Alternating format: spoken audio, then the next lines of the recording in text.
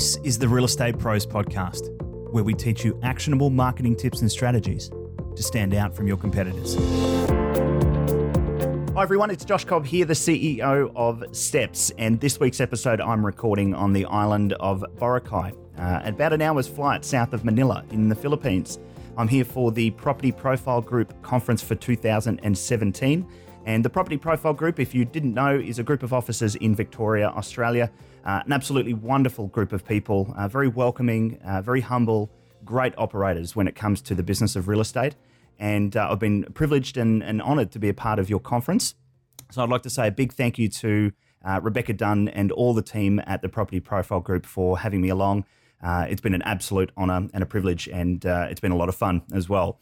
So this week I'd like to talk to you about a topic that we did speak about at the conference, and that is why some real estate agents stand out on the internet and others do not.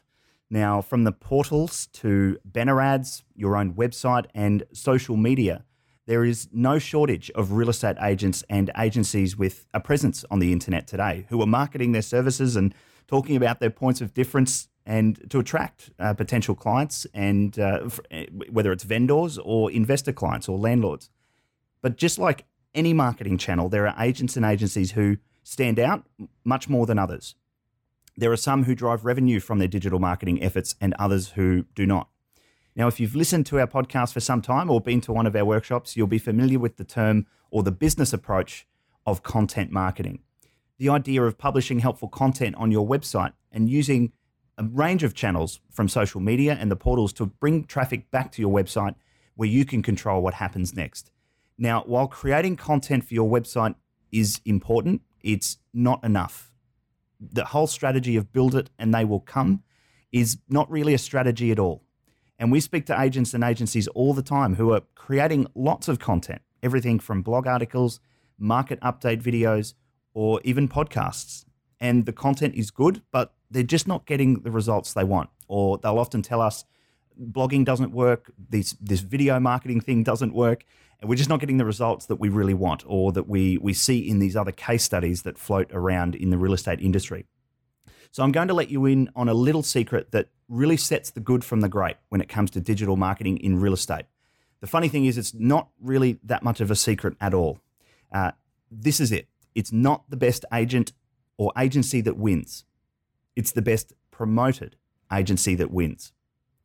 And a quote that I think sums this up quite nicely is one that I heard from Andy Crestodina at Content Marketing World in Cleveland, Ohio last September, where he said, "The New York Times does not have a list of the best books. They have a list of the best selling books." So in other words, it's not the best content, the best agent, or the best website or Facebook page that wins.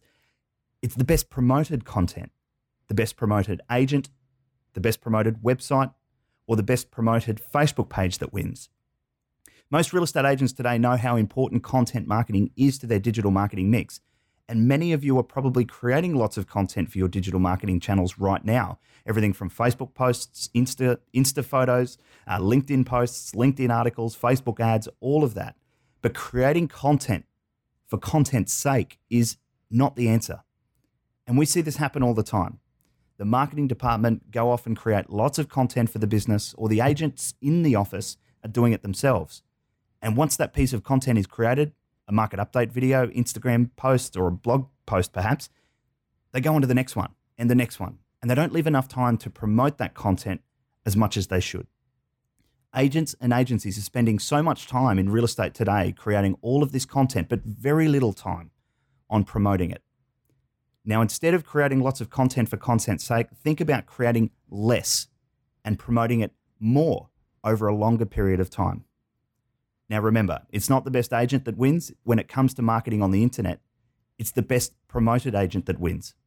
So instead of creating more and more content for your website and social media channels, think about creating less and promoting that next blog article, market update video, or Facebook post better than any other agent in your local market.